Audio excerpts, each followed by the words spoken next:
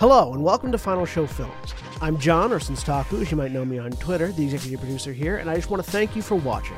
It really means a lot to us that people watch, listen to, and enjoy our shows. If you want to help us keep making these shows as fun and lively as they can be, please join your fellow fans in supporting us at our Patreon page at patreon.com/fsfilms or by subscribing to our Twitch channel, twitch.tv/finalshowfilms.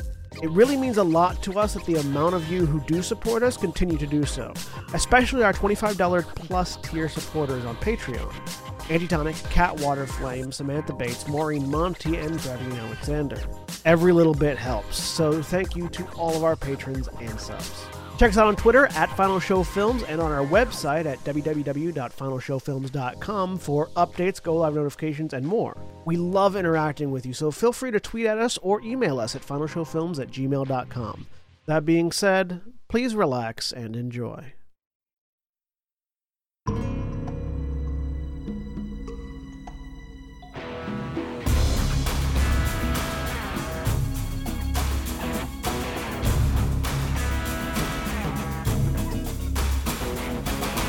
Hello everybody and welcome to The Missing Madam of Miskatonic University.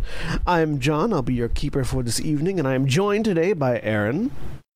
Hi, I'm Aaron. I am playing Amelia, who I'm realizing that I totally did buy dots of medicine but didn't put them in, so I'm going to have to check my spreadsheet and see how that happened. Mara. Hi, I'm Mara, and I'm playing Dr. Nina Thomas, not a medical doctor, who is an FBI agent and forensic surgeon. Yes. Forensic surgeon, not a medical doctor, not an MD. No, there's a this difference. Is a very important distinction. You work on dead bodies. Yes. Before we delve into the world of Call of Cthulhu for all those watching and listening at home, understand this is a world that thrives on horror, on the unsettling, on making you uncomfortable. So there may be themes and aspects of this story that are particularly unpleasant for some viewers, and in those cases there's a perfectly valid response to stop watching or listening if you feel you cannot. For those who remain, welcome to Call of Cthulhu. When last we left off, Amelia and Dr. Thomas, who still has the doctor honorific because you don't have to be a medical doctor. Yeah. Had been brought to the scene of the Miskatonic University in Arkham, Massachusetts, sitting as it does astride the Miskatonic River, where they were investigating a missing persons case that has gotten a bit out of hand as far as the local sheriff's department is concerned. A local sheriff's department that seems to consist entirely of consistently slightly smaller, but still all very well and large-built women that look like they wrestle bulls in their spare time. Specifically, they had come out to investigate the disappearance of a Professor Alice Dearlith, one of the archaeology professors, as well as 3 other students.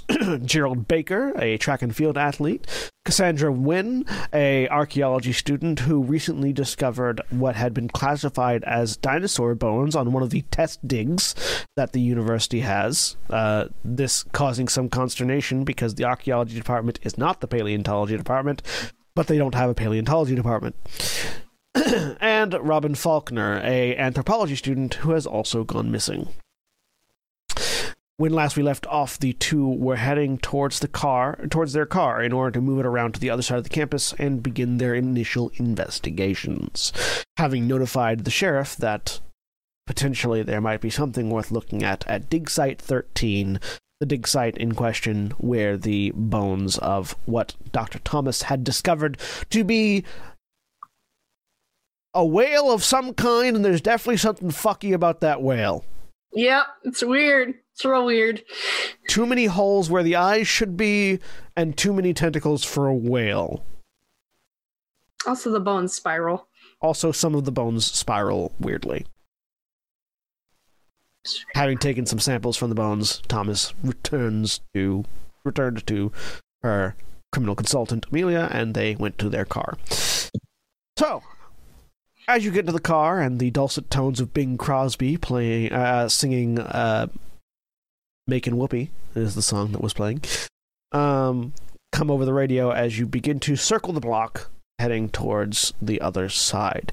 Are you intending to park at the hotel and walk across the street to the dorms, or are you trying to park at the dorms?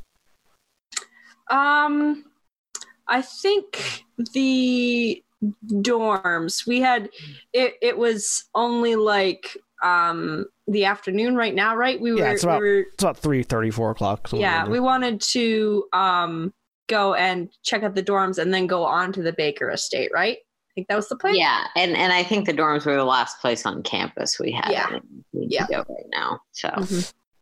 So you circle, taking a right onto South Garrison Street, and then another right onto West College Street as you circle around the other side of the quad, pulling into the designated parking for the dormitories.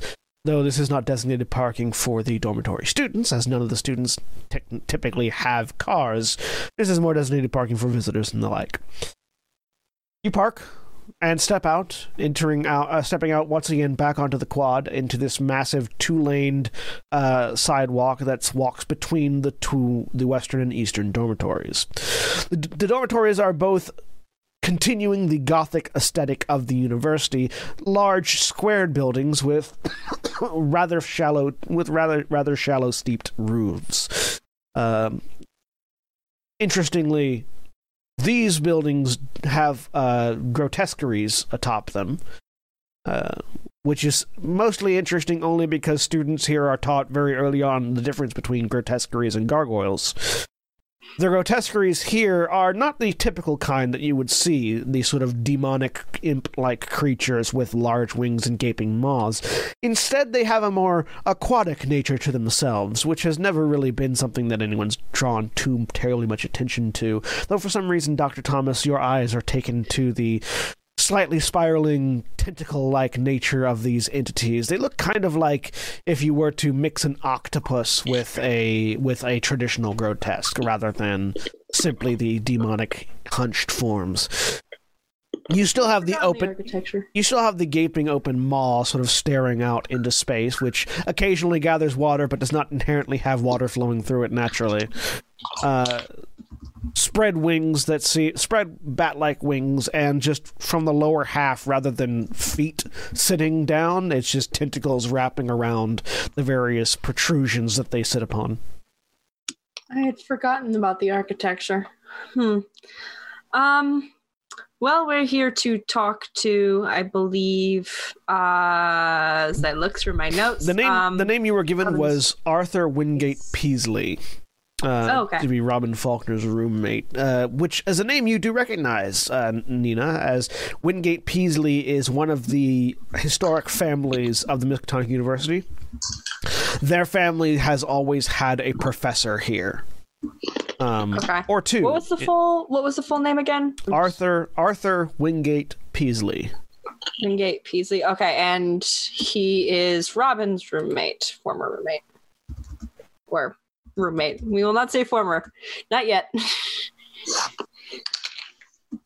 And again, the Wingate Peasleys are known professors here. In fact, Professor Nathaniel Wingate Peasley and Professor Zarathustra Wingate Peasley are both a married couple that work at the university.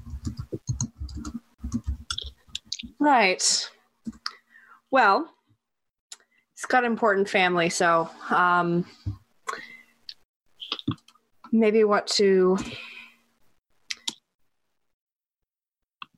just keep that in mind. Of course. Any relation to the important family of his roommate, or that's his roommate, right? No, that's Faulkner is the roommate. The important family of the town is Gerald Baker. Of our missing Baker? Her? You don't have to roll for this, Nina. The Wingate Peasleys are a old and respected family of Arkham. They are not a wealthy family, though. Okay. So they have that sort of venerated status of having been here forever, but they're not like they were part of the town founders. But not all the town founders have done well in their history. Got it. Particularly the ones that decided to go into education. Is the Baker family then new money type of? Yes, the Bakers are new money. Okay. The No, the Bakers are new money. This is a founding family of the town, and there's a couple of professors. All right. Pretty much always. I'd suggest our priority is seeing if he can give us any more specific than didn't show up to class sense of when he last saw his roommate, how regularly he normally sees his roommate. I agree that's a good angle. Also, any changes in behavior. We don't know that much about Robin's. He might also last know movements. if Robin was in a club with someone else that went missing or something. True. All right, and reminding again, Dearlith, Professor Dearlith was the anthropology professor, so archaeology. Robin may have. Okay, got it. Yeah, archaeology professor. Yeah. Okay. Did we get? I know we were also looking over like class lists. I don't think we had gotten those yet, right? No, you haven't gone. Yeah. Yep. Those yeah, are because All the Robin's lists and stuff they'll pull for us tomorrow. yeah. Perfect. I think Amelia managed to get.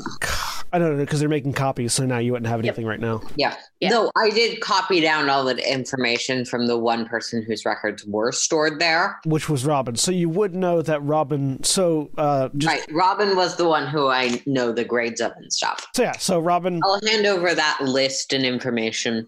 was a C student, right? Basically a C student. Was enrolled in the anthropology class as well as the psychology classes, and then all of the basic sources. It seems like Z was going for some sort of combined degree, possibly going into the subcategory of the psychological anthropology field. Mm-hmm.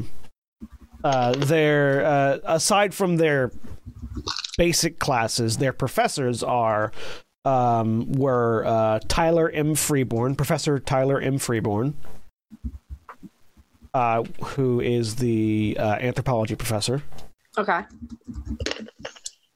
And Professor Zarathustra Wingate Peasley, who is the psychology professor.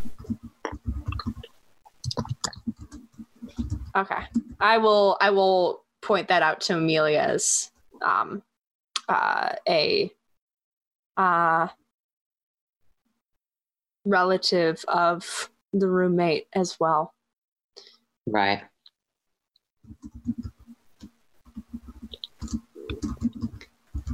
Also, Zarathustra is a very good name.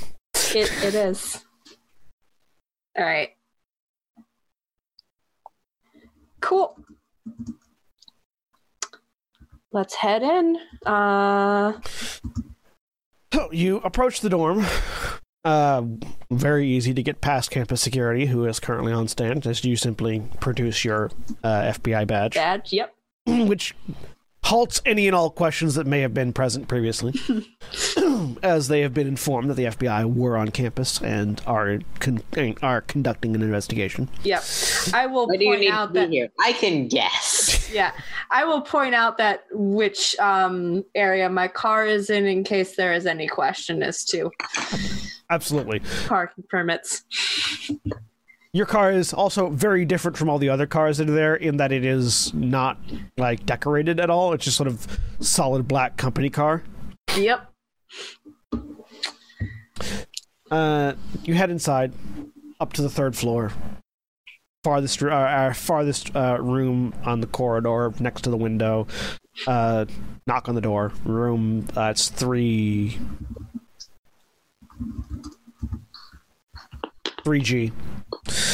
You knock on the door.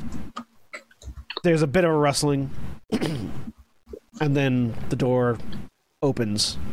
And standing before you is the lean, muscled build of a track and field athlete.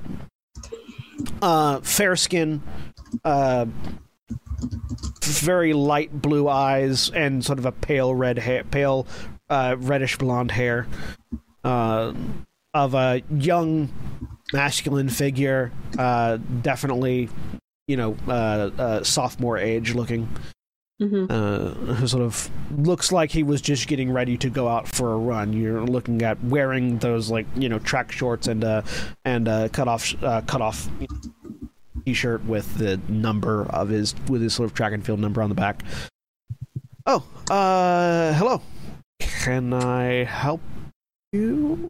Yes, Mr. Wingate Peasley? Yeah. I am Dr. Yeah, flash the badge. Agent Thomas, we have a few questions about your roommate who's gone missing. If we may. Yeah, sure. Come on in. And he opens the door up and lets you in. You see a room divided, not by any typical means, but these rooms are fairly spacious. There are doors to the left and right hand side after you come in on the common area, indicating 2 separate bedrooms. But it seems that for whatever reason, the room has been painted 2 different colors, perfectly bisected down the middle, with a sort of a light purple on one side and a light green on the other. Just straight down the middle. Yes? I think that this is like recent paint or paint that's been here for years and years because someone did a psych thesis. Give me an appraisal check. Yeah, can I do that as well, just from having been in dorms like this? You can give me either an appraisal or a history check. I'm going to go history. That seems more accurate for me. That's a critical fail. That's on... Yes, it is. Appraise. Oh, wait, no, that's Amelia. Mine didn't roll. Oh, that's right, because that's not how you roll in this. Hang on. Still a fail. Amelia, the clashing colors just hurt your eyes, and you're not really... It's... Oh, boy. It's not old. You can definitely tell that. It is not old. This is fairly fresh paint. Like this, it hasn't like weathered enough to be that darker color. It's far too light for it to have been here for a long time. Definitely within the last year this was done. As for Nina, college was weird. You don't really remember. Okay, fair. Also, I think I was living in different dorms. There's like medical student dorms. Yeah, you were living with the medical students rather than the quad camp, the quad dorms. I make a mental note that this is hideous. On the left and right, there are 2 separate desks, sort of in the living area. There's a couch. There's a couch on the far wall that has also been bisected in these colors. And the couch is bisected in these colors. No, the walls and the couch. Goodness. The walls and couch are both bisected in these colors. Did they paint the couch? Yes, it looks like. God. Yep. There are various papers scattered around both writing desks, some in very neat stacks, some in more disheveled stacks, some in these, brown binders that are, to keep things organized, pencils, pens, papers, all manner of things. There is a chalkboard on the left-hand side, on the green side. There's a chalkboard on the wall above the desk that has a series of arcane tally marks written out in chalk and a very bad handwriting, whoever's it is.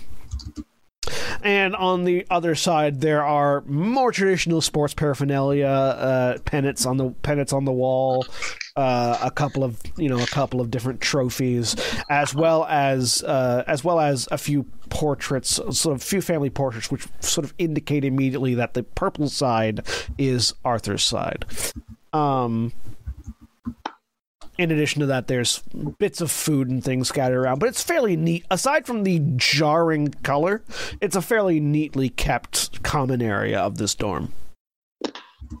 Arthur moves towards the couch and sort of indicates a pair of sitting chairs that are on either side. You can, if the couch or the chairs are more comfortable, whichever you'd like. I take a chair. I'll sit on the couch. He Which pulls. side? I think this is important. Which side of the couch? Purple or green, or down the middle. Whichever one, like wherever seems,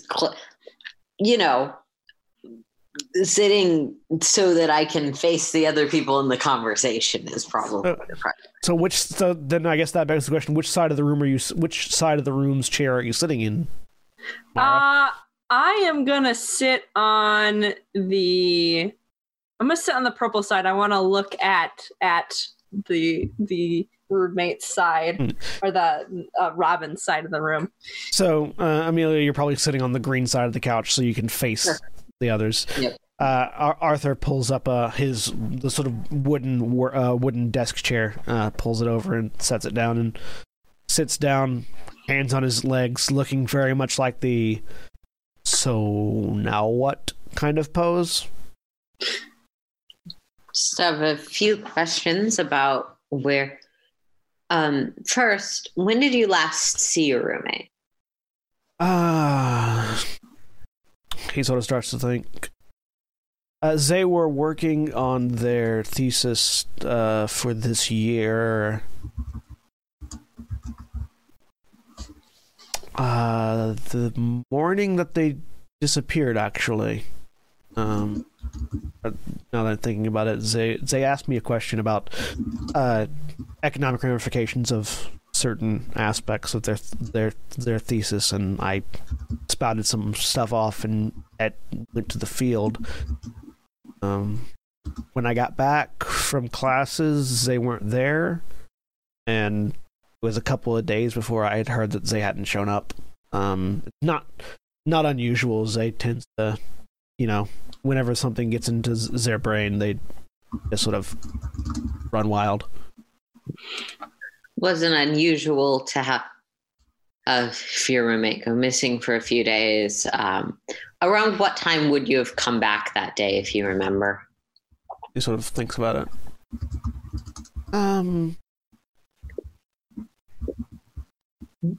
Would have been in the afternoon, so probably around this time. He sort of shrugs and indicates.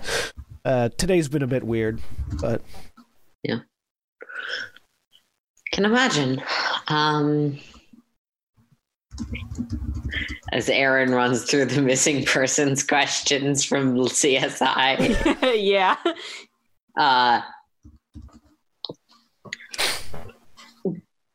Did you know if Z had any connection to the other missing students? List off the names.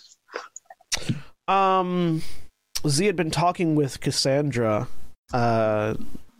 for because Cassandra found those bones, and Z and Cassandra kind of knew each other a little bit. Cassandra's helped out on a few of their projects, he says, indicating the paint around the room, as if that has significance to either one of you. But no, I think I knew Gerald. We are on track and field together. He's one of the senior team. I'm on the sophomore team, but we'd have exercises and work out together. But I don't think Robin knew him at all, or ever interact, as far as I know. Mm-hmm. What sort of projects had Robin been working on? Well, he sort of gives a bit of a sigh and points at the colors. Z was working on a couple of different theories for their anthropology and psychology degree stuff. Wanted to know, what being in extremely colorful environments constantly would do psychologically to their roommate, who didn't really know this was happening until they came in one day after all the painting had been done. And other... Nina doesn't laugh. I do. Other projects like that, but mostly I the only ones I really know about are the ones that they asked me for help on, which was, I think, their most recent paper, but that's about it.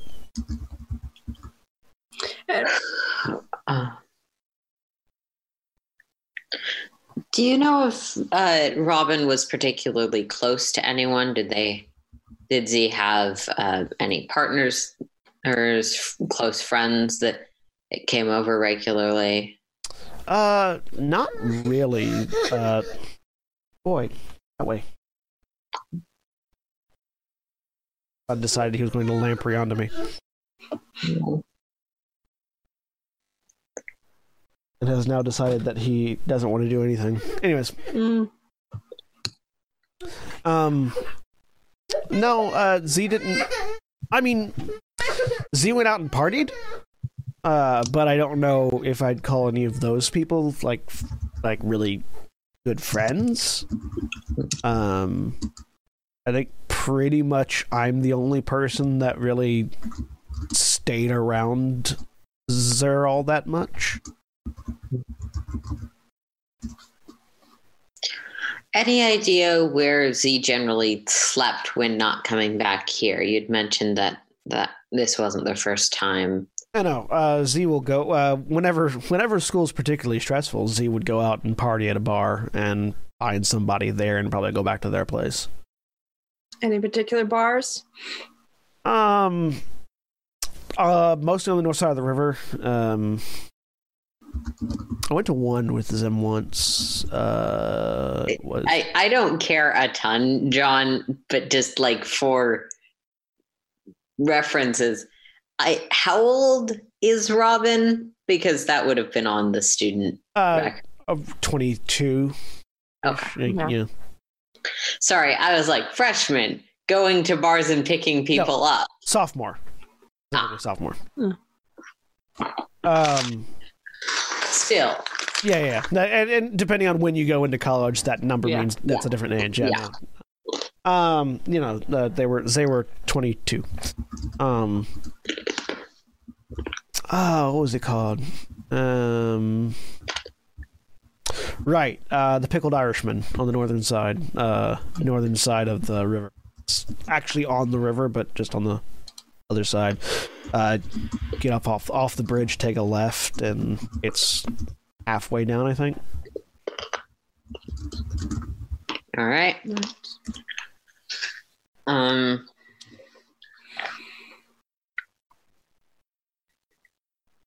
You mentioned they had asked you questions for the thesis the morning they disappeared.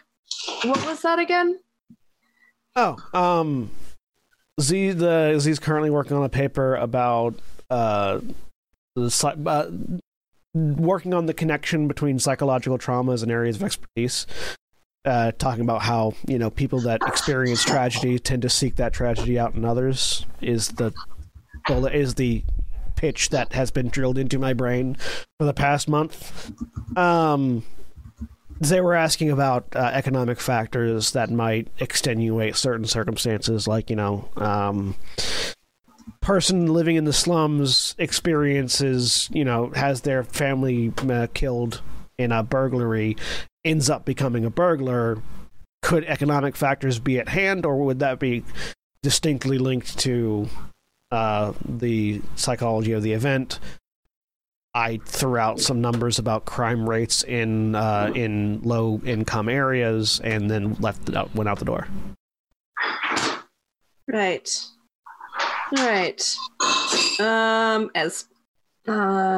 See, anything else we would want to ask?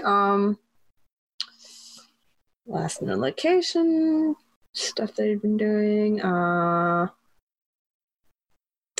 think, as I stall for time, just in case Aaron has something they want to add. Let's see. You give me an idea roll if you want. I will. I am also, because I just thought this as I do. They had been taking a class with a relative of yours. I'm not sure how close you were. Extreme success. So, a couple of things you could ask about. You could ask about,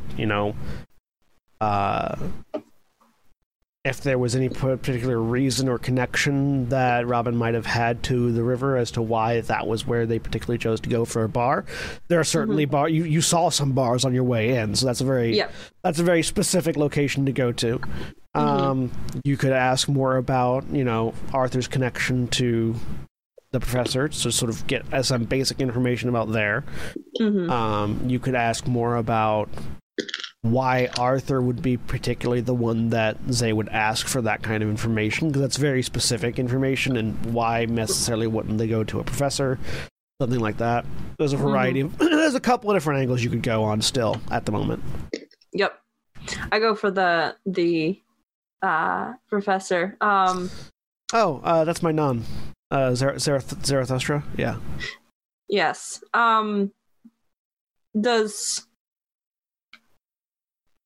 And they were working on a combined degree. Yeah. I'm pretty certain they were going for psychological anthropology or whatever, however you put those two words together.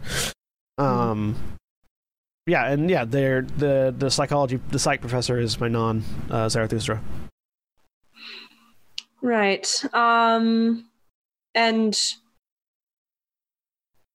then do you have any idea why? Well, are you studying economic effects on social social factors? Is that why they asked you for? Oh, I'm a poly-econ major. That's why. That would make sense. All right. Never mind. And what was the other one? There's quite a few bars, different options. Did Robin go by the river a lot? Do you know if they ever went and visited that dig with Cassandra? He might have gone to the dig. I don't know. Z had some weird fascination with the river. And he actually here I can show you. He sort of walks over to the other side and where there's sort of that workspace, and pulls open one of the desk drawers, reaches in, flips through a couple things, closes it back, and sort of walks back over towards you and hands you a little bound notebook. Which, if you open up, you see is actually sketches of the river at different locations. You can definitely see, like, there are sketches of the river from both sides of the bank, looking at specifically, like, sort of the fish town and the various places there. And Fisher's Town is kind of a slum. Like, it's not explicitly a slum, but it's where all the people that fish the river and work on the river live. And it's definitely a drastically lower income area than the rest of the city. So there are very interesting in these sketches. There are very interesting sort of distinctions drawn between the fairly ramshackle buildings of the river in contrast to the Gothic architecture of the city right behind it. Are any of the pictures dated? Anything like that? I'm trying to get a sense of, like, how long this lasted, when it might have started. None of them are dated. They're all fairly detailed sketches, but none of them have any sort of date or anything. It looks like this is probably reference material of some kind. Okay. And there's no indication, like, changing seasons. No. It's mostly just architectural plus the river. Okay. Right. Does this have any connection to the tally marks over there? I point over at the chalkboard. No, on the green side, right? The tally marks, they were keeping track of how many times I commented on the ugliness of the colors of the walls and wanted to get them painted over. I don't know why, but they seem to take a particular enthusiasm in marking my irritation. Well, for what it's worth, I agree with you. Do you have any other questions? How, does that seem like probable cause levels of annoyance? Give me a psychology roll. Just went. Look, because he's playing it off very casually, which usually people don't do with incriminating things. Yeah. I think I'll make that roll as well. Sure, you can both give me a psychology roll. I like it. It's good. Psychology. It doesn't matter because they're both 80. Psychology or psychoanalysis? Psychology, specifically. Yeah, no, we have no idea. This guy could be you rolled a killer. A praise. Oh yeah. You rolled a praise, Aaron. Oh, I think the setting thing is. Oh right, the little triangles are not the select a roll things. No, that's to mark if you succeeded. 80. Hey, which you can now mark. Barely a success. So I mean, like, from this is, it doesn't actually sound like he's all that irritated at all. It sounds, this is the talk of somebody who is best friends with someone and is being sardonic. Like this, but with that success, you can tell he is using humor to mask his concern. He is very, very concerned about his friend. And so, like, is sort of highlighting the frustrations of being a roommate in order to stave off that concern.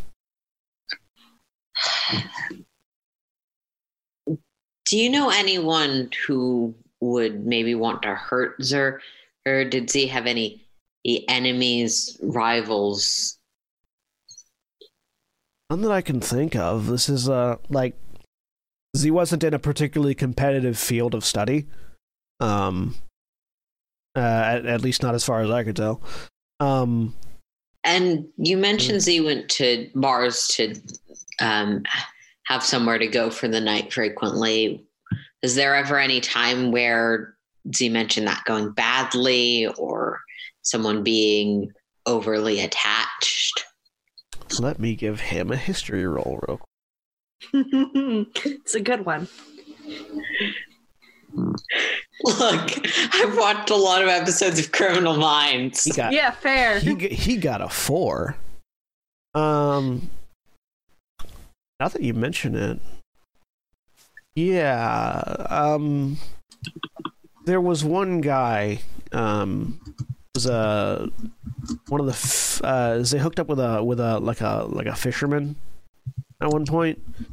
And when they got back the next day, they were talking about how dude was kind of creepy, like even more creepy than a barfly hookup creepy, like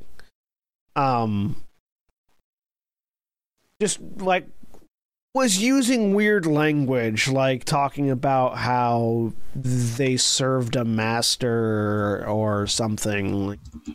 It really wigged them out, and they didn't go back to the bar for a couple weeks after that. How long ago was this? That was a month ago, I think. No, a month and a half ago.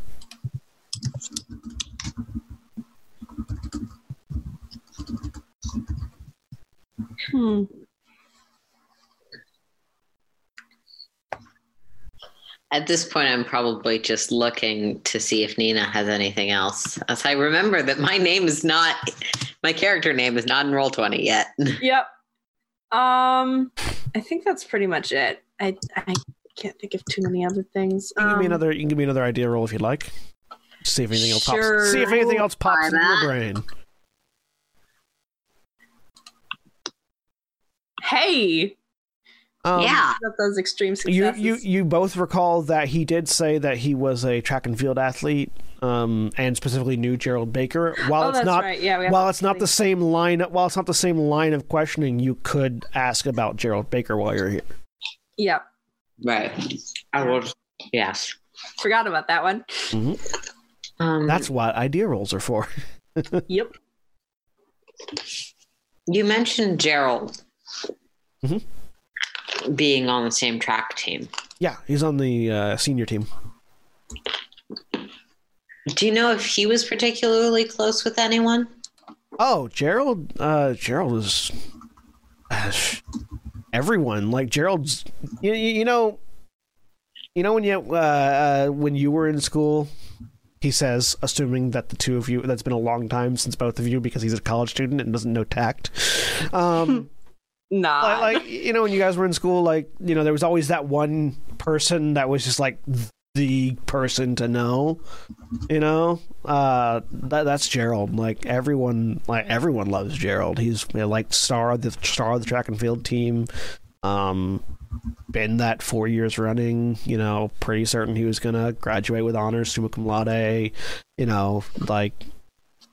just a really great guy. Like, aside from track and field, was he any clubs or sorority fraternities? Gerald would be in fraternities most likely. I mean, fraternity.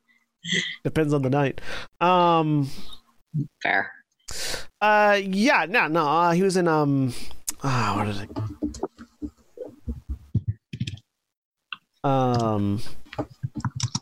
As I look up Greek alphabet in order to figure out what this fraternity is called. Mm-hmm. Alpha, Delta, Gamma, Zeta. What are the other ones that you use in math? Sigma. Pi. Pi's good too. If Pi isn't already a sorority or fraternity, can that be the baking one? Yes, I would join that one. I would join that one. Yeah, it's a good one. He was part of Omega Psi Zeta. As I just pull up a Greek alphabet list on my right hand side. There you go. He was part of Omega Psi Zeta. To be clear, none of us know enough about sororities and fraternities to make jokes about specific ones. So these are not. Yeah. Yeah. Also, it's my universe. So the fraternities and sororities can be named whatever the fuck I please. Yeah. No, more. I'm not. There's a lot of pride on national chapters, and that's awesome. And yeah. Yeah. No, he was a member of. He was Omega Psi Zeta. He's actually he's in charge. He was in charge of recruitment as well. Poster boy and all that. Clubs. I mean, mostly he just did his thing. Like, hung out with the frat, hung out with his friends, and did track and field. It looked like he was planning on going to the Olympics when he was older. Like, that was his whole thing.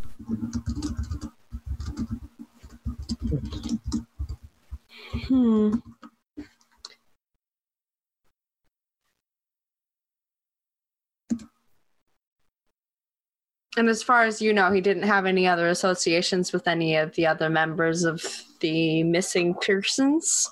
I mean, I don't know why I said that word that way. I mean, he and Cassandra are both seniors. They might have known each other from just being seniors, but like as far as I know, he didn't hang out with like Robin or anything. And I don't keep track of who Professor Dealith hangs out with, so. All right.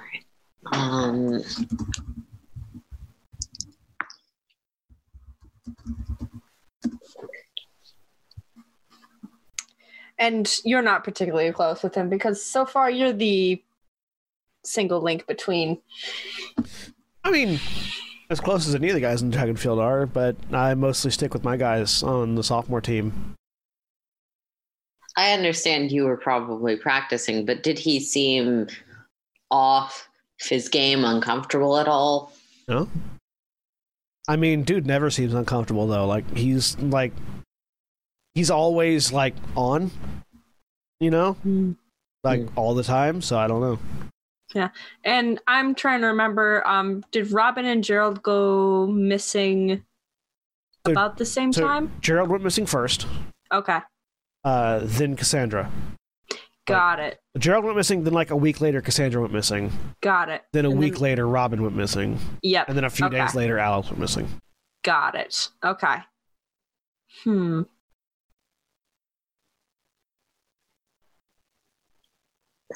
Interesting. Well, if you remember anything, it's. I don't think I have anything else. Do you, Aaron? Like questions? Well, I don't think so. Yeah. Well, if you remember anything else about Gerald or Robin, or hear anything about them, please let us know. Reach out. You can get in contact. Probably let them know to get in touch with the police, with the sheriff's department. You could also let him know that that he can reach you at the Hotel Miskatonic. Yeah. Yeah, I'll give him the hotel number. Mm-hmm. Yeah, the desk clerk would be able to point him to you, so you don't have to give him anything else. In case if anything else occurs to you. Thank you for your time. No problem. Thank you guys for coming out and investigating. As he very awkwardly tries to find the end to this conversation. Yeah. I stand up and I'm going to keep this as evidence for now. As the notebook. Sure. That he handed me. Yeah. With the sketches. Exit. Do you make me an idea roll real quick. Okay. We exit.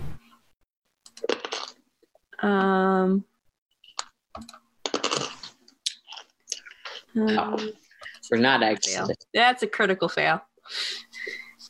Let me do you want one from me as well? Yeah, go ahead and make one as well. So, right. No. Nope, you're good. Exit away. Yep. Got the notebook. That's it. Yep. That's all we need. The two of you exit. He closes the door behind you. You find yourselves once again in the hallway outside the room in the middle of the dorm. Heading back. I feel like I'm still seeing after images. I blink a couple times. It's just this vague purple and green overshadowing everything. Well, no, it wouldn't be a purple and green after shadow. It would be a whatever the deprivation colors are for those. It'd be the inverse. So it'd be blue and yellowish red somewhere around there. Yeah, something along those lines. Yeah. Anyway, I'm Trust a moment. me, I get after images very easily. Yeah. Right. Anyway, once we're back at the car. Mm-hmm. So,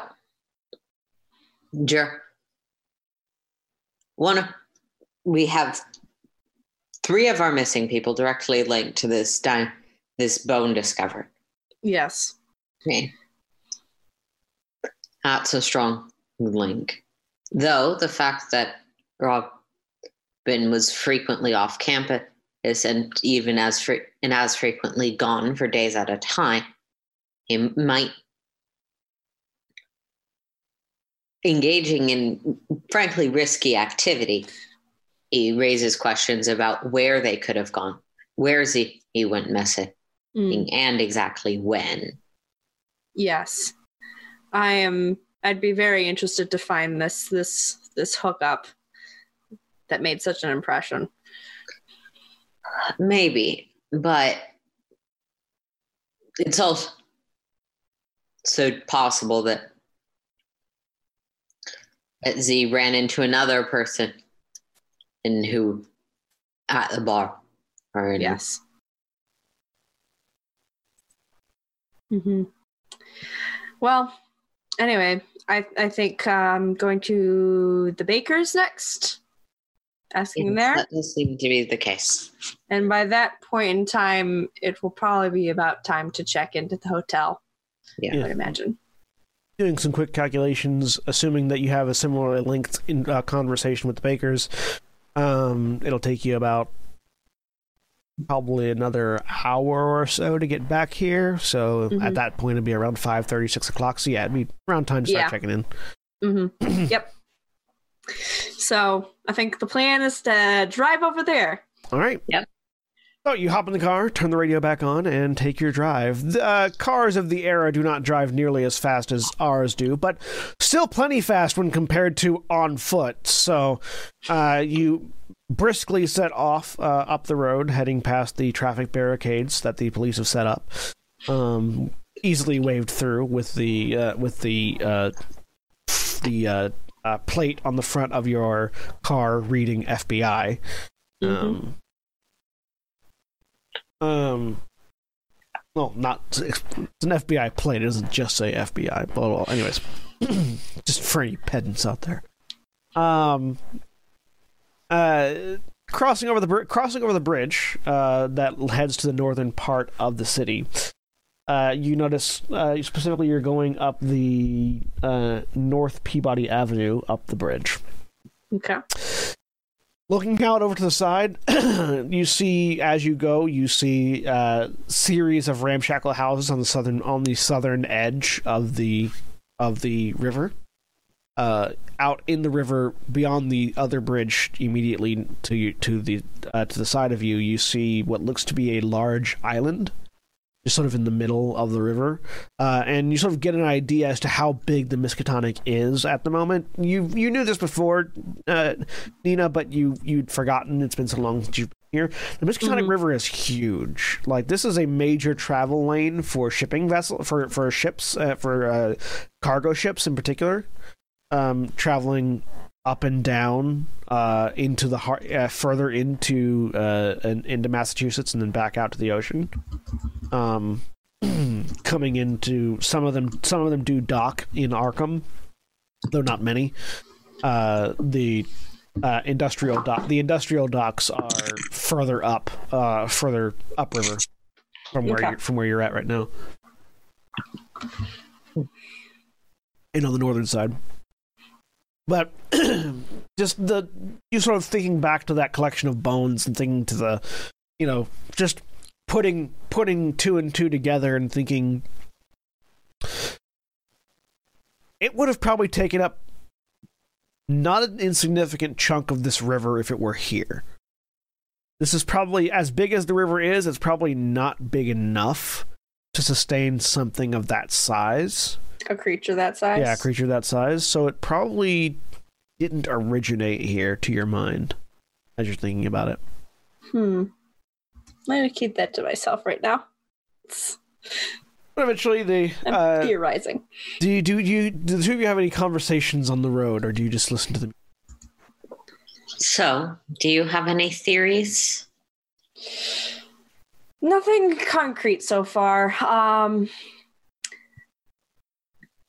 There's still trying to tease out the connections between everyone and where they all link. I can't shake my curiosity in the dig site. I definitely, after we have finished the interviews today, wish to go back and get some lab space established and take a look at these. I took a sample.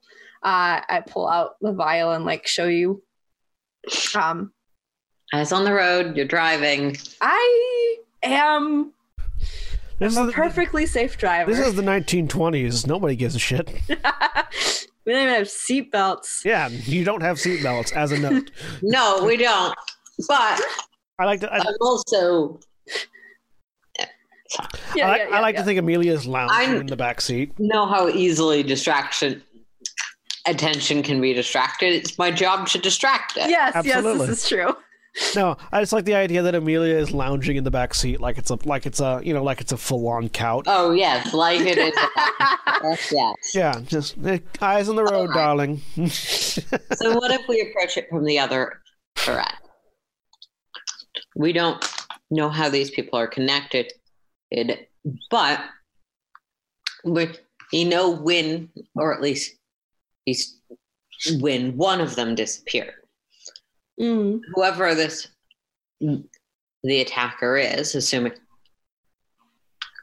there's someone who managed to not be seen several times, but is able to, without arousing any suspicion, and get up to a very central point of campus, powerful enough to take down an adult woman, admittedly one who was distracted, and to remove her or her body, again, without anyone notice. True. Even after the alarm had been raised.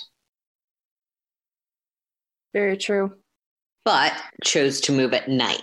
So probably not someone who could walk onto campus during the day, or it would be someone who would have an easier time. Not necessarily. If the other disappearances did not all take place at night, as far as we know. But we also don't know if any of them even took place on campus. True. We'll need to narrow down when the other two went missing, and if we can further narrow down on when Robin was last seen. Yes.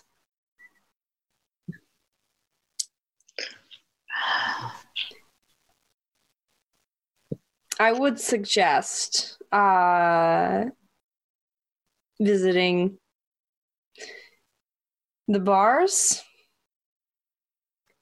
That might be something you may be better suited to do without me.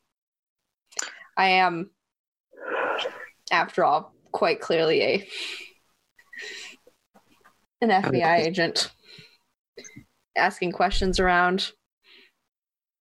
About a missing 20-something. Yes. Food for thought.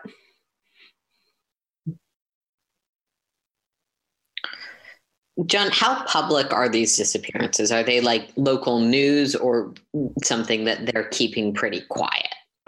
Definitely local news level. Like it's something that's been in the papers, something that has been going around, that the entire town definitely knows about it. I think I'm probably better suited, as you said, but it's worth mentioning that the town knows these people disappeared. If they've been reading the papers, they might have even seen a sketch and connected that's someone they've seen before at the bar. Bartenders tend to have good facial recognition. It's kind of the job. Yes, that is true.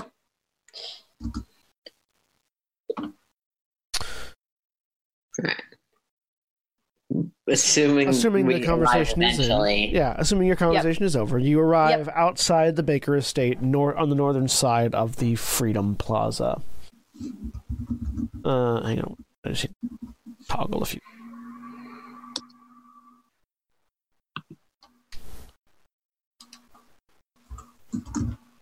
Check the box that says I'm online at work. Oh. That's rough. That's fine. We keep track of our own time, so it doesn't necessarily matter. I just have to remember to click it. Anyways, you arrive at the northern side of the Freedom Plaza, Independence Square. Sorry, Independence Square, which as you turn it is this large. It's sort of a festivity zone. Like it's an open grass field with a large memorial in the middle. Looks to be a Revolutionary War memorial. And it's fenced in, but very clearly one of those places that are dedicated to like events.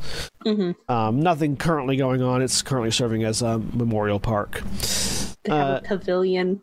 There's usually a pavilion. There is indeed a pavilion. You can actually see it on the map. No.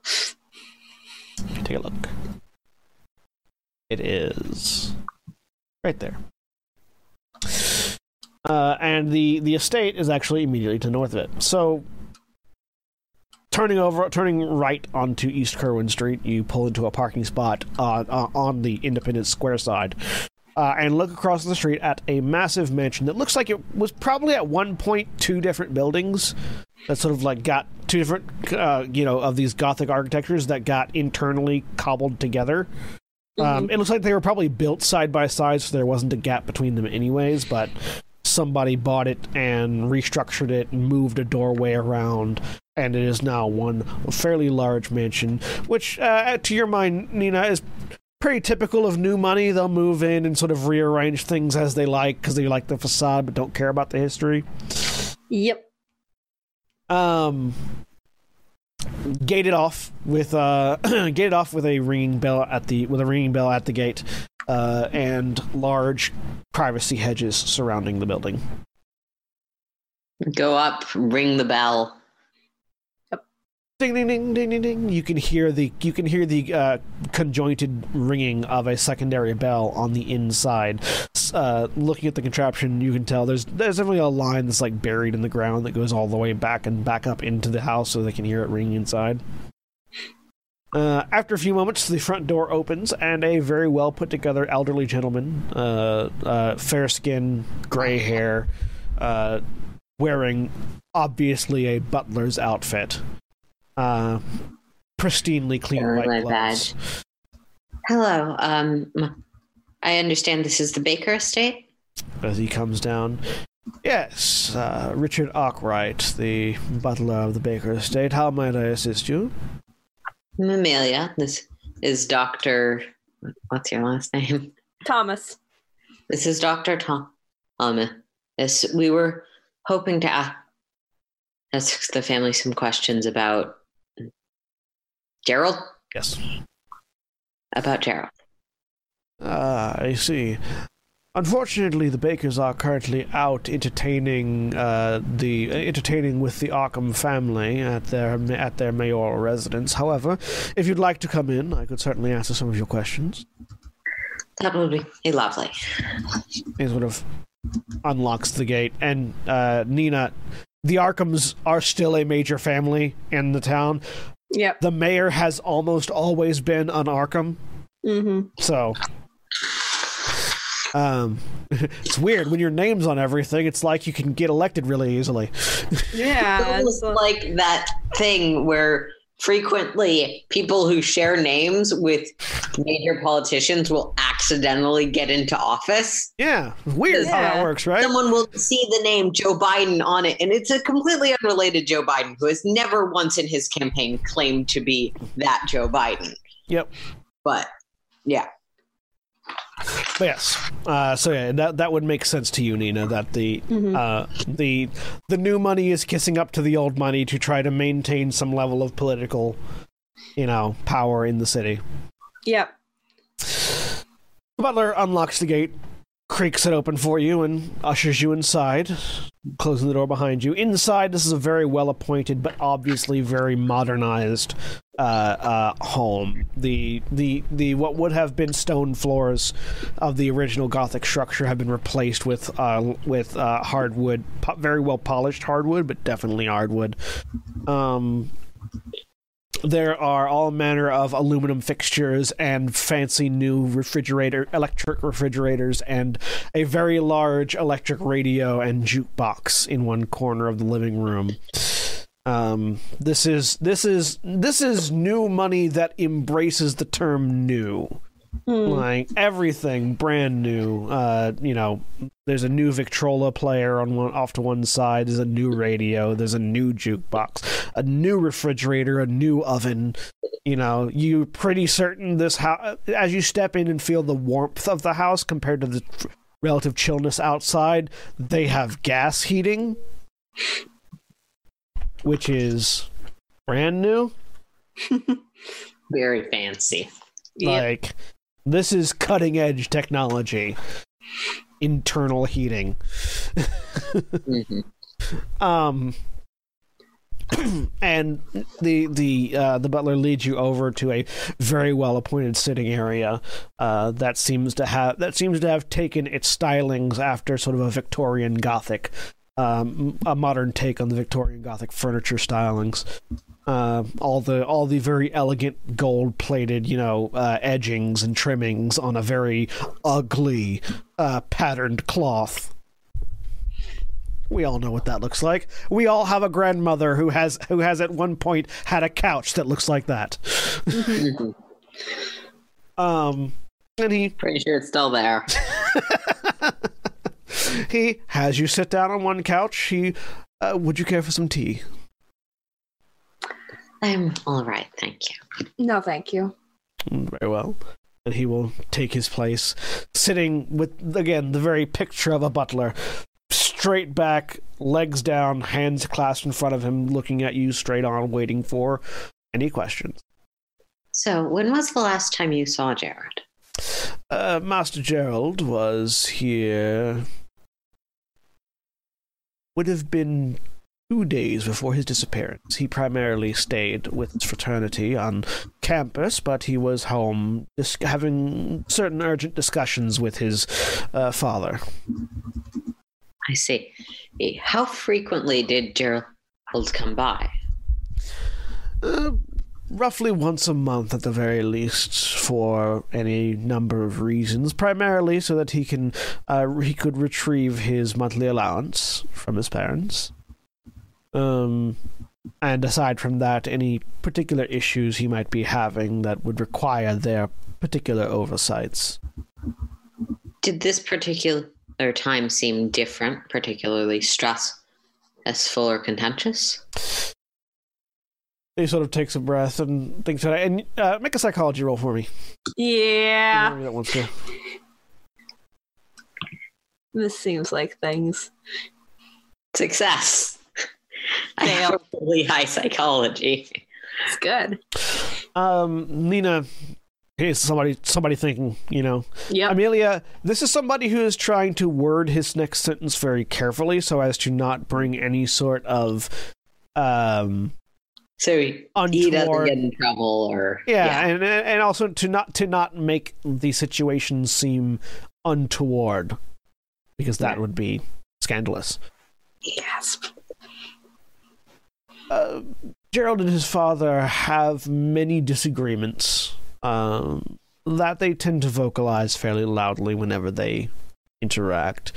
This was not an unusual disagreement that they were having. I see. What was it about?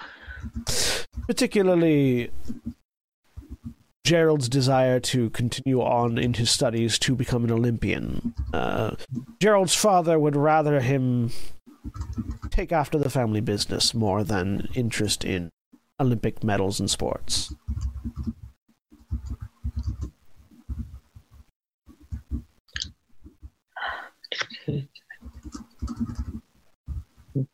What was Gerald studying at the university? Aside from his basic education, he was interested in languages, specifically learning a variety of foreign languages. Though again, his father would rather him have gone into finances and mathematics.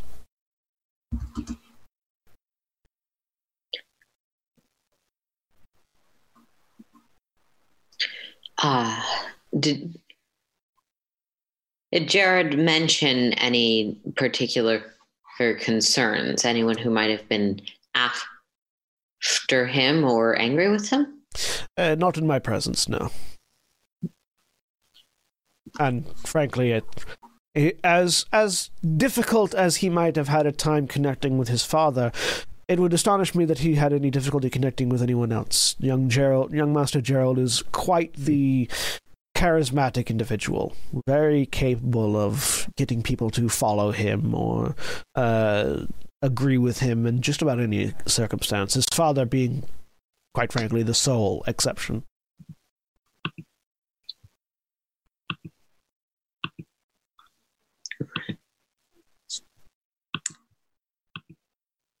Do you know of anyone in particular he was attached to or spent more time with, friends?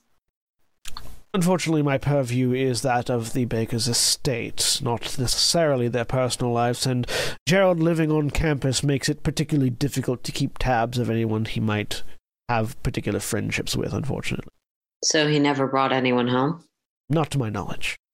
Not since middle school. Right.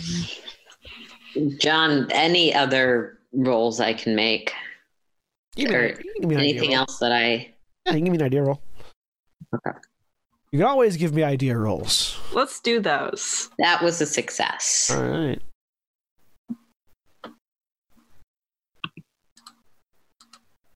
Also a success. You're full of ideas.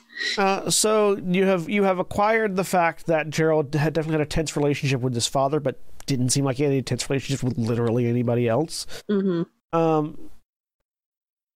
It might be worth figuring out what the schedule of his father is, considering that that's the only person you have heard about having a bad opinion of him. Mm-hmm. It'd definitely be worth figuring out a time when you could probably get an interview with him. The butler won't be able to tell you much about their interpersonal relationships, either because he doesn't know it or because he definitely wouldn't be willing to share it. But that is something you could potentially press the father about. Yeah. Well, I'm going to set that aside for the moment because that seems like a thing I can ask next. But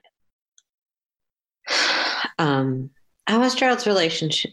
Wait, that's not a good way to phrase that.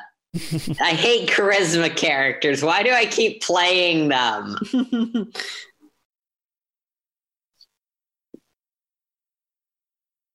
I'm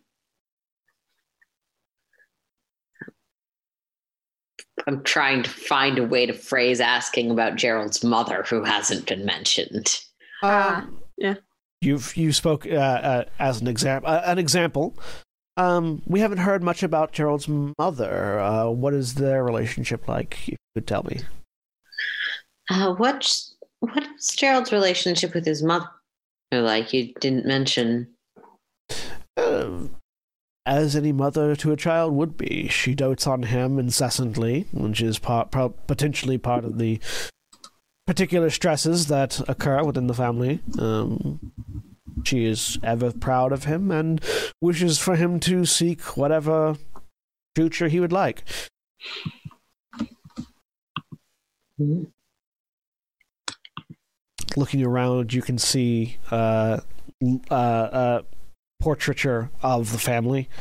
Mm-hmm. All three of the Bakers have this what you would classify what you would probably classify as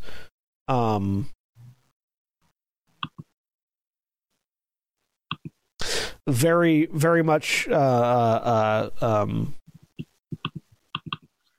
modern African American stylings. Like they very much have the just to clarify for my benefit, modern for the time period? Modern for the time period. Okay. For the time period as altered by it being an alternate history. Yeah, no, they have that. I got that part. I was just like, yeah. If it's like modern. No. That 1920s modern. Would probably be surprising. 1920s modern. They have the very picture of fashion in their portraiture. They have the proper hairstyles that of the era.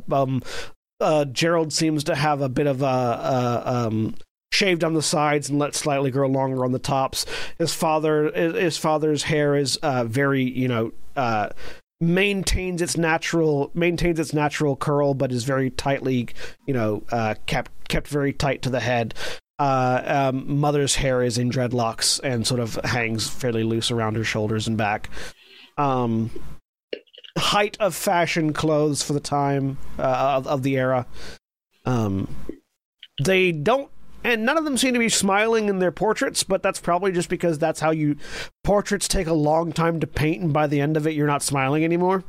Yeah. Also, you're not supposed to smile. Yeah. No. And no other relatives in the portraits, no other siblings or anything. Not that have been seen. No, it seems like Gerald's an only child. And you see the names on the portraits. His father's name is George Baker, and his mother's name is Marlene.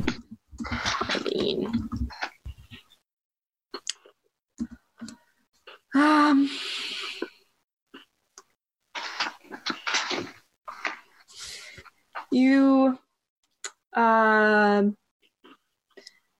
said that Mr. Baker would prefer that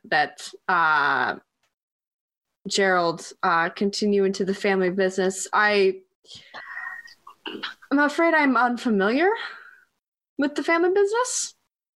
Yes. Master Baker is a financier.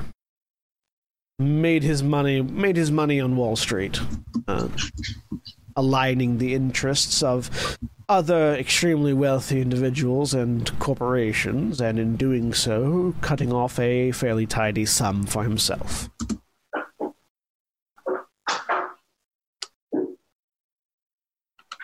Gerald was not interested.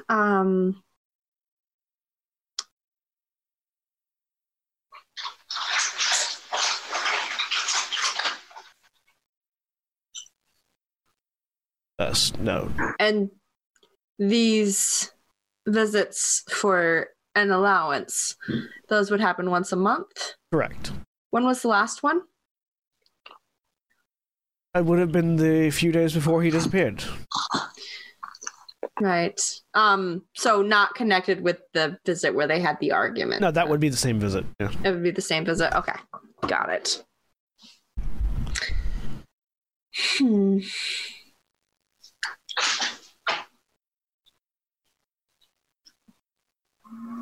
Beyond that, I can't think of anything else. Aaron, you've wandered away.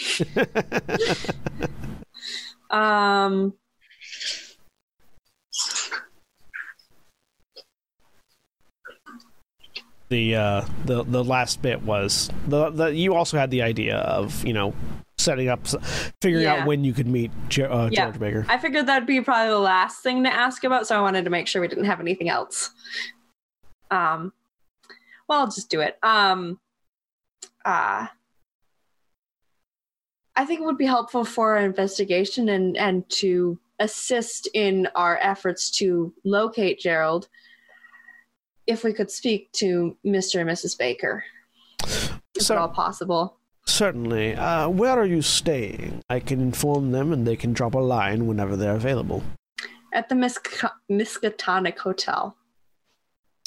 Hello, I'm familiar with the desk clerk. We can have a message delivered to your room with details upon further inquiry. Excellent, thank you. That wasn't him. That was me looking for the word. Yep. So we got told them where our hotel is. They're gonna send a line to get us an appointment with the Bakers. I didn't have anything else. Did you, Aaron?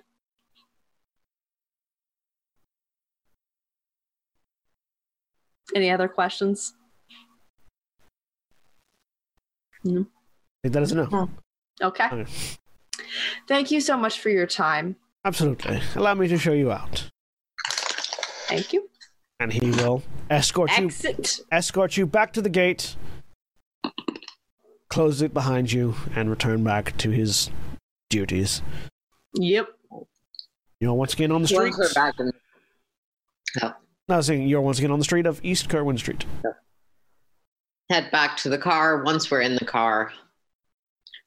So, Gerald was well liked. We definitely need to talk to his father. Yes. Gerald was the second disappearance, right? Or the third? The first disappearance.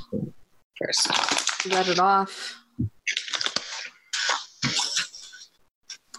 And it seems unlikely his father's been involved, given that we're mostly here because the family kept raising the frustration. Yes. But it's not impossible, especially if his wife's unaware. Indeed. I asked to speak with both of them. Depending on how that goes, we may ask questions separately later, but well, it sounds like everyone at the fraternity is going to be able to tell us nothing and everything about Jared. Yes.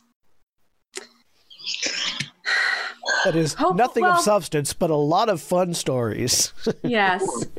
Unless he had any connections to people that the butler would not know.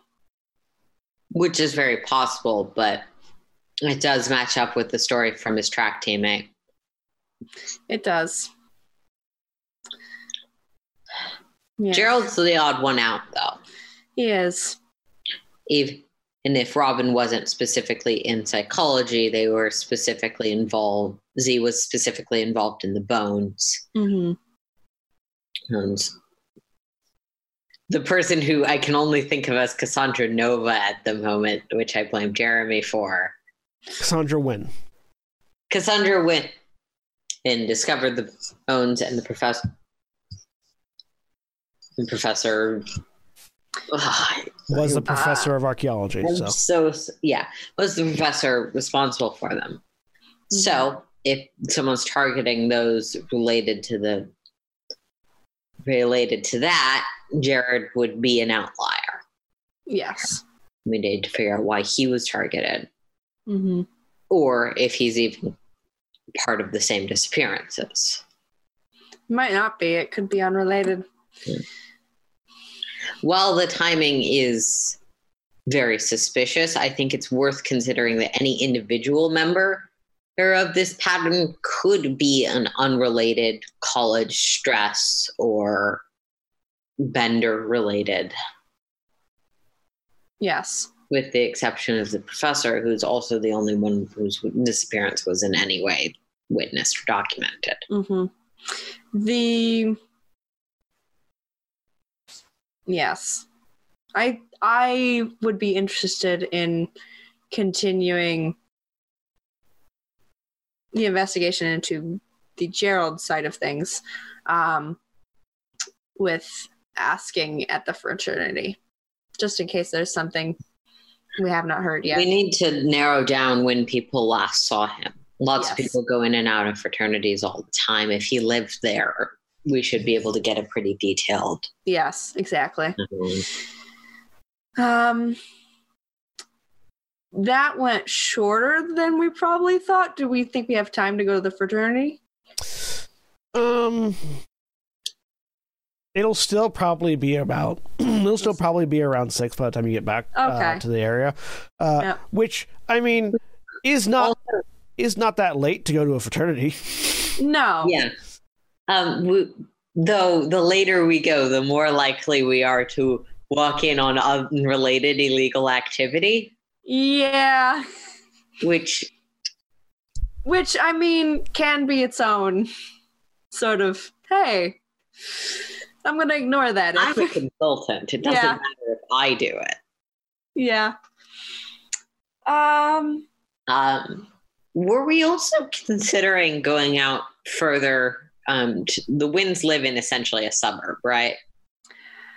Yes, that was a thought. It is getting late to go to a family house, though. Yeah, definitely. I would leave that for tomorrow. Personally. The Winds specifically live in the fishing town along the river. Okay. On the north side of the river. Yeah. Well, actually, that's a question. This is a historical era question. Mm-hmm. In like modern era, typically if someone's working more significant hours or is in a lower income area, it's usually polite to go a bit later because they're more likely to get off later for like a fishing job than someone would. Yeah. Is that true in this case or no? Because lighting is a thing. People that work the river in this era tend to work pretty much from sunup to sundown. Yeah. So it's, if that's what they do, you don't know what they do there, you just know that they live there. Though living there... neighborhoods run on the same block often. It's typically better to see them in the morning when they're getting ready to go out than at night when they're getting back, because they'll have gotten back from a very long, very rough, very arduous day of work, and asking questions. They basically just want to get drunk and pass out. So it's not going to be the best mood to get that. Early mornings, got it. Yeah. So we go probably before sunup or around sunup tomorrow. Yes. Summer. It can't be summer. No, it's early fall, right? Yeah, it's early fall. That's fine. It is it is brisk and chilly out. Well, in that case, doesn't mean it's not summer. Well, in that case, I think hotel and then early night, maybe, perhaps. Unless you want to investigate a dig site at night. No, I don't. You don't go to a dig site at night. That's how you fall in a hole and break your ankle. I'm going to go to the lab. Let's go to the hotel. You could go by the lab. I could go talk to the fraternity. Yes. All right. Check in at the hotel. Yep. So after a bit of a drive, once more heading back south towards the campus, you find yourselves once more at the Hotel Miskatonic. Yep.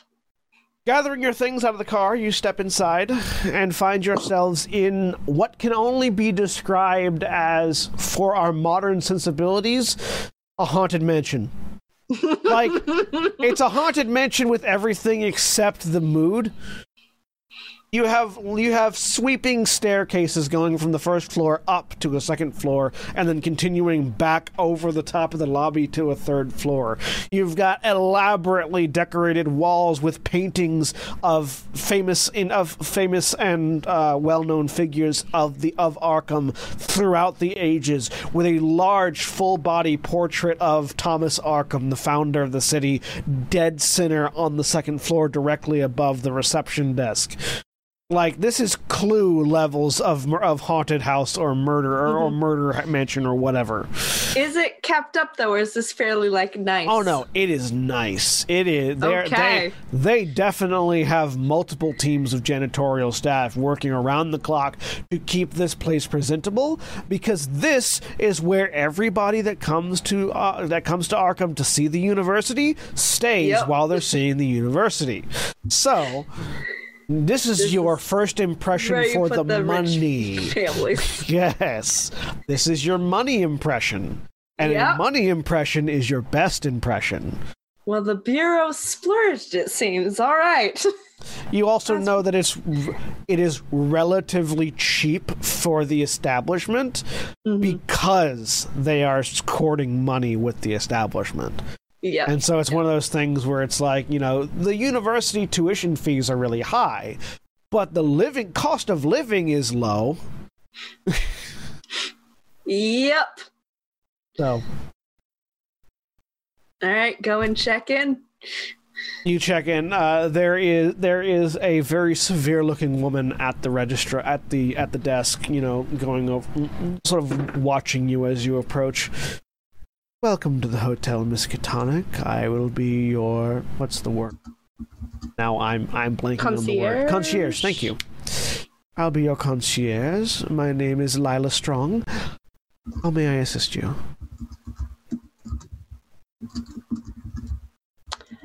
We have rooms here under Thomas.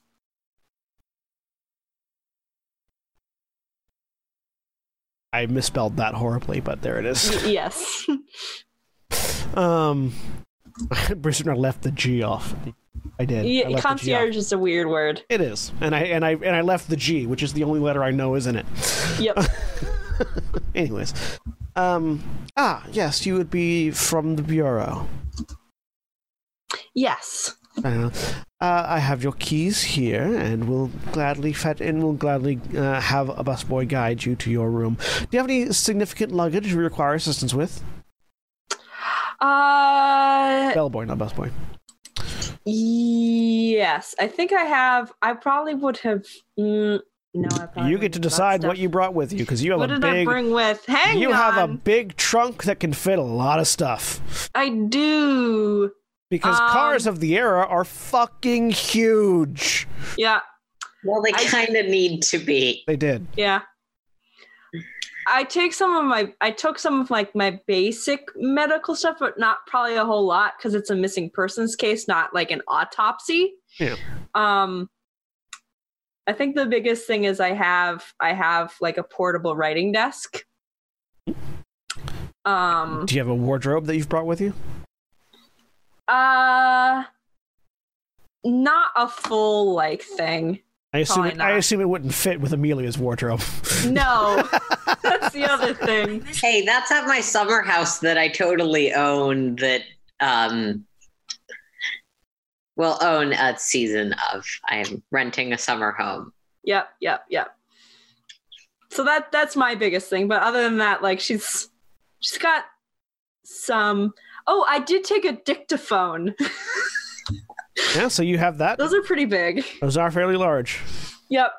So I've got like some substantial luggage. I'll bring that up. I definitely have luggage. It seems like it's probably mostly clothes in a fairly nice duffel bag. So a quick ring of a bell, and a young man who looks to be more refrigerator than man appears to carry your luggage for you. Thank you. He's more refrigerator now than man. Twisted and damn it, Frieza, go away. Please be careful with that. It's got delicate electronics. The dictaphone. I don't want it to break. They're fancy. You are rapidly led to what appears to be one of the more premium suites of the hotel. You go to the top floor, which is the 5th floor for edifice, which means up a lot of stairs, but whatever. Yeah. And it's basically There's no elevator? No, there's no elevator. Not yet. Okay. You can see signs of construction. There is an elevator being installed, but it's not functional yet. All right. You get to the top, and so basically if you were to draw a straight line from your door down, directly down below your door would be the concierge desk. Okay. So it's like literally at the top, right above in the middle of this hotel. And the hotel's one of those vaguely U-shaped buildings where it's got, 2 large wings and big main section. Okay. Open You're at the bottom of the U. Yeah, you're where the front door would be, which is sort of in the middle of that, yeah. You open the doors are opened before you, and you see a fairly large suite, complete with 2 rooms, one off to the one side, one off to the other, and a balcony view that looks over the central courtyard of the hotel. The suite is large enough to give you in practical physical terms.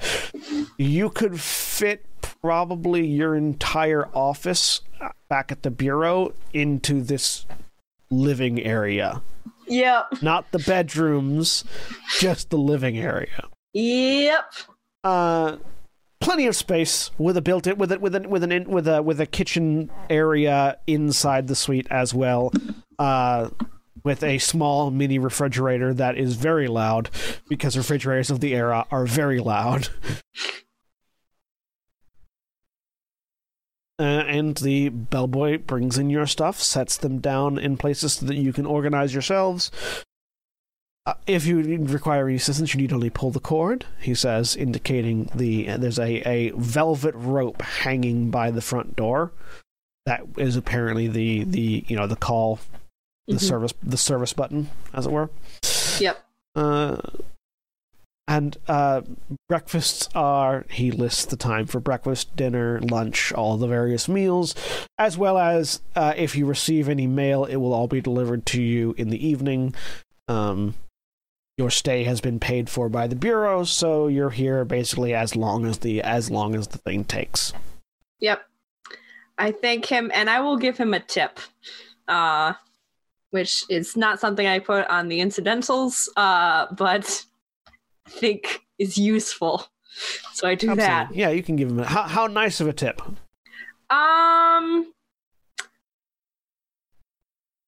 The high end of average. Okay. Basically. Better than not ridiculous, but better than normal, but not normal. Not obscene. Yep. It's good. It's good to tip if you need. He took us up to the 5th floor, and also if we need him to carry something up later, that is weird. That's also useful. So, Bellboy, can you help me with this giant skeleton thing? Yeah, I was thinking bodies. That might be alive, might not.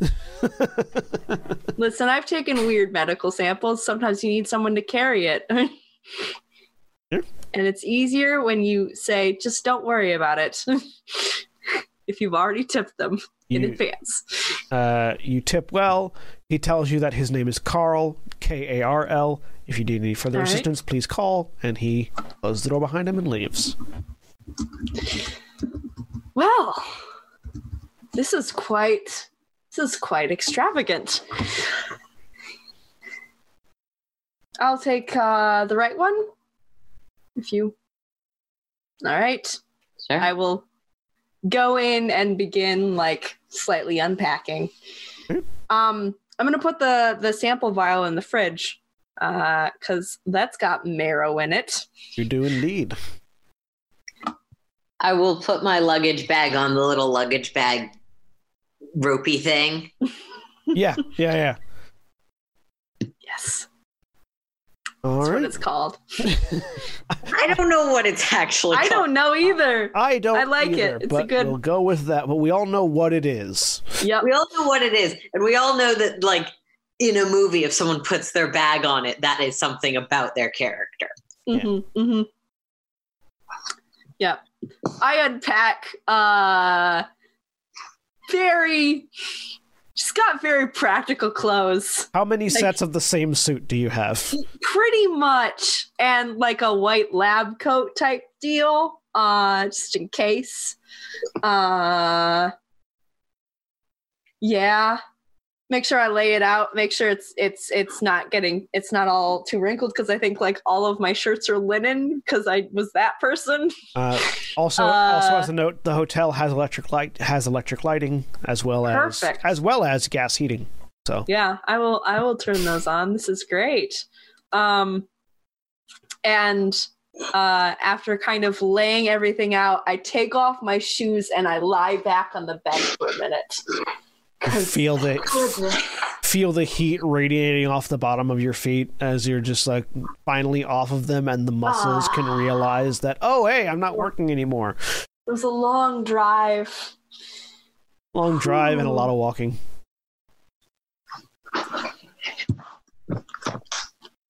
All right. So, anything in particular that the two of you are doing tonight, aside from unpacking? I do. This is gonna keep bothering her if she doesn't do it, so she's gonna do it. Gonna call the medical center on campus and set up a lab space for me. Okay. There is a phone. There is this is a what's it called? Operator phone system. So like you pick up the phone. There's no spinny wheel or anything. You just pick up the phone and a voice is there. Yep. You get connected over to the campus, who then connects you over to the operating hospital. And you get on the other side. Why, hello there. This is Doc Waldron. How might I be of assistance today? Now, Nina, this is a voice and a name you are very familiar with. Oh, no. Old Doc Waldron is the college doctor. Like, not a teaching doctor, the actual Sawbones. Sees students and stuff. And he has been here since before you were born. You're not certain how old he is, but he has been a fixture of the university for as long as anyone can remember.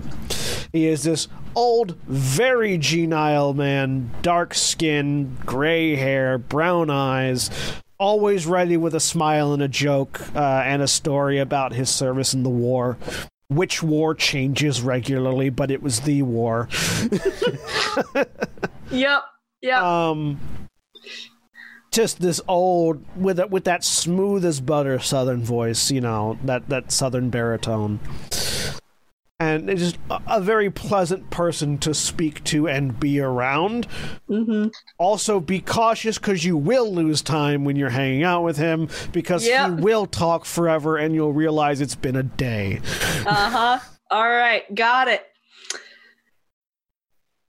What's up, Doc? Now, if I do recall my voices, which I do very well, this sounds like young Nina Thomas. Correct. Am I correct? Oh. You are correct. It has certainly been an age since I have heard your dulcet tones.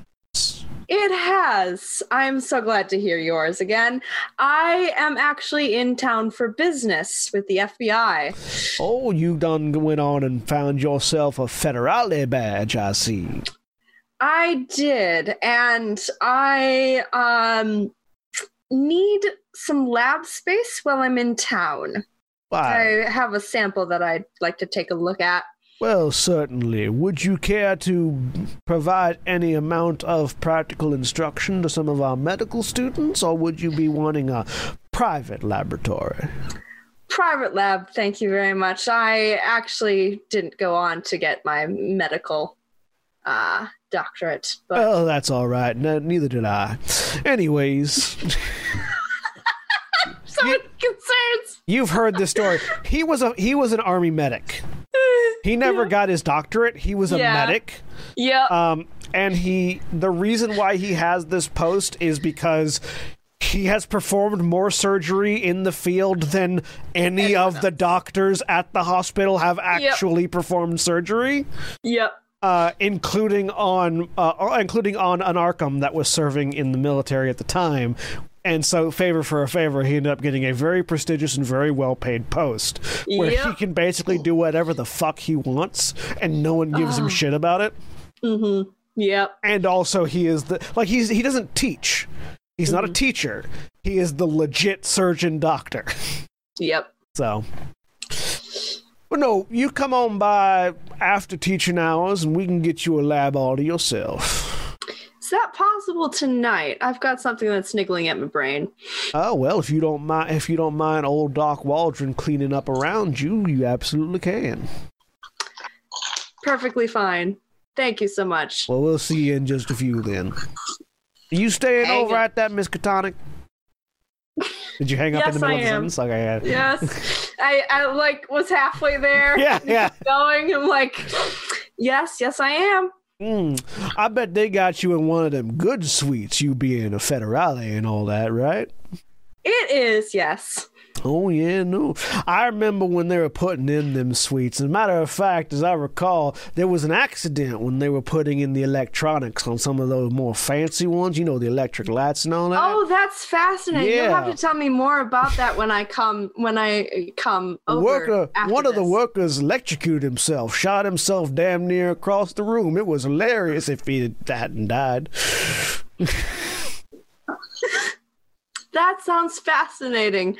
I so look forward to more of these stories. But right now, my feet are killing me. All right. Well, I'll see you when you come on by then. Yeah, you take care of yourself, young Nina Thomas. Yep. Click. This is going to keep going. Oh, yeah. All right. And then I come out kind of in the main area and Amelia, I set up a lab space for myself. Ready to head over then? Yes. Amelia has probably dressed down like a little bit, so it's not quite so formal for going to interview frat students. Yeah. All right. Yep, ready. Grab some. It's only like 6. Yeah, could eat later. It's fine. I don't want to go eat before I go in the lab. That's a recipe for disaster. Go down to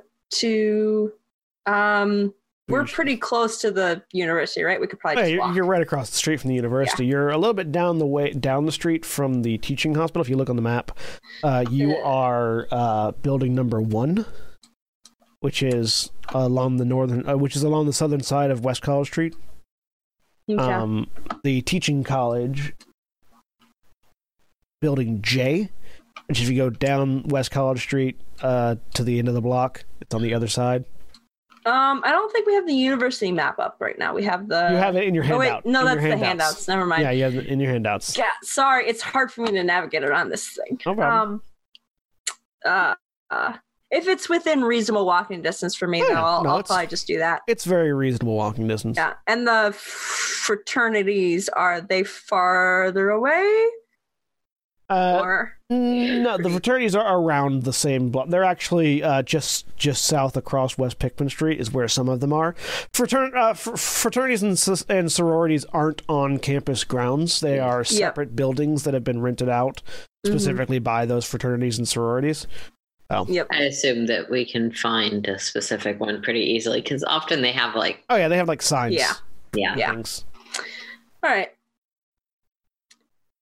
All right, so Dr. Nina Thomas heads west along West College Street towards the teaching college, while Amelia heads south across West Pickman Street to find the location of the Omega Psi Zeta frat, which you find very easily, as it is all lit up with lights on the inside. It's a 3-story house endeavor. Looks like, some fairly well put together on the outside, at least. Only one broken window that you can see that's been boarded up.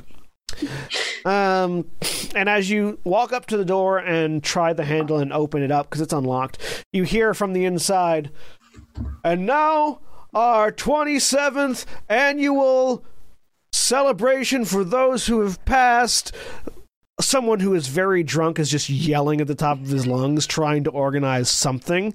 And you can definitely hear there is a raucous level of party going on. "Today, we are celebrating the life of our missing friend, Gerald Baker." And there is a mixture of woos and boos sort of simultaneously, followed immediately by a chanting of chug, chug, chug, chug. And that's where we're going to leave off for this week. Say goodbye, everybody. Bye. Goodbye.